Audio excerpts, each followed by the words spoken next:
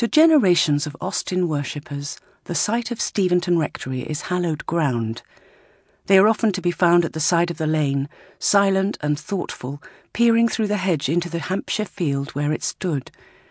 This is the place where she spent 25 years and wrote 3 novels. This is where it all began. Anyone who reads Jane Austen's novels closely will notice that although we have a picture in our minds of Pemberley or Trafalgar House in Sanditon or Donwell Abbey, the details she actually gives us are very sparse. She sketches an outline. Our minds then fill it in. But the houses Jane describes in the most detail are always parsonages. In Mansfield Park, for example, we get a much fuller physical description of Edmund Bertram's future home in his parish than we do of the great mansion of Mansfield Park itself. That's because parsonages mattered to Jane. She often visited great houses and was familiar with places like Pemberley, but Jane was most at home in a parsonage like the one she knew from growing up with her parents and brothers and sister in the Hampshire countryside. And yet, to work out what her real home, Steventon Rectory, was like, takes time, patience and imagination, because the house itself is gone. The story of the Austens at Steventon Rectory really begins in the late summer of 1768, when a wagon heavily loaded with household goods made its way through the Hampshire lanes from nearby Deane to the village of Steventon.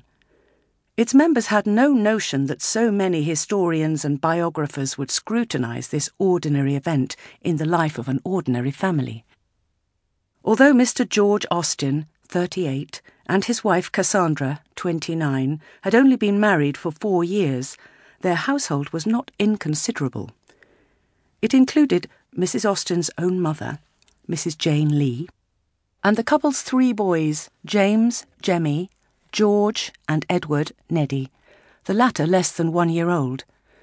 There would also have been maids and manservants of name and number unknown. They probably included Jane Lee's servant, Mary Ellis. Although it was only a short distance of just over a mile from Deane to Steventon, their wagon crept slowly along a road that was a mere cart track, so cut up by deep ruts as to be impassable for a light carriage. The village of Steventon was deep in the countryside, difficult to reach if the rough country lanes were muddy. Indeed, many a coachman would not take you. Once, a member of the Austen family travelling by carriage near Steventon called out to his driver to hurry up and get on with it. "I do get on, sir, where I can," came the answer. "You stupid fellow," was the response. "Any fool can do that. I want you to get on where you can't." Mrs. Jane Lee, the mother-in-law, had even made her will just before the journey. Now in her 60s, she feared that she was terminally ill. Her daughter, Mrs. Cassandra Austen, was also far from well. She travelled along on a feather bed placed upon some soft articles of furniture in the wagon. She was not then in strong health, an early indicator of a lifetime of ailments and possibly hypochondria that would alternately amuse and exasperate her family. But she does deserve some sympathy for having given birth to 3 children in 4 years. Mr. George Austen's brother-in-law thought they were mad for having so many children so quickly. "I cannot say," wrote this brother-in-law, Tyso Hancock, who was out in India, "that the news of the violently rapid increase of their family gives me so much pleasure. The problem was that all these children, one of them his own godson, must be provided for." Mr. George Austen was a man of many cares: an ill wife, a dying mother-in-law, and his second son George suffering from fits. Not least among his worries was his financial situation.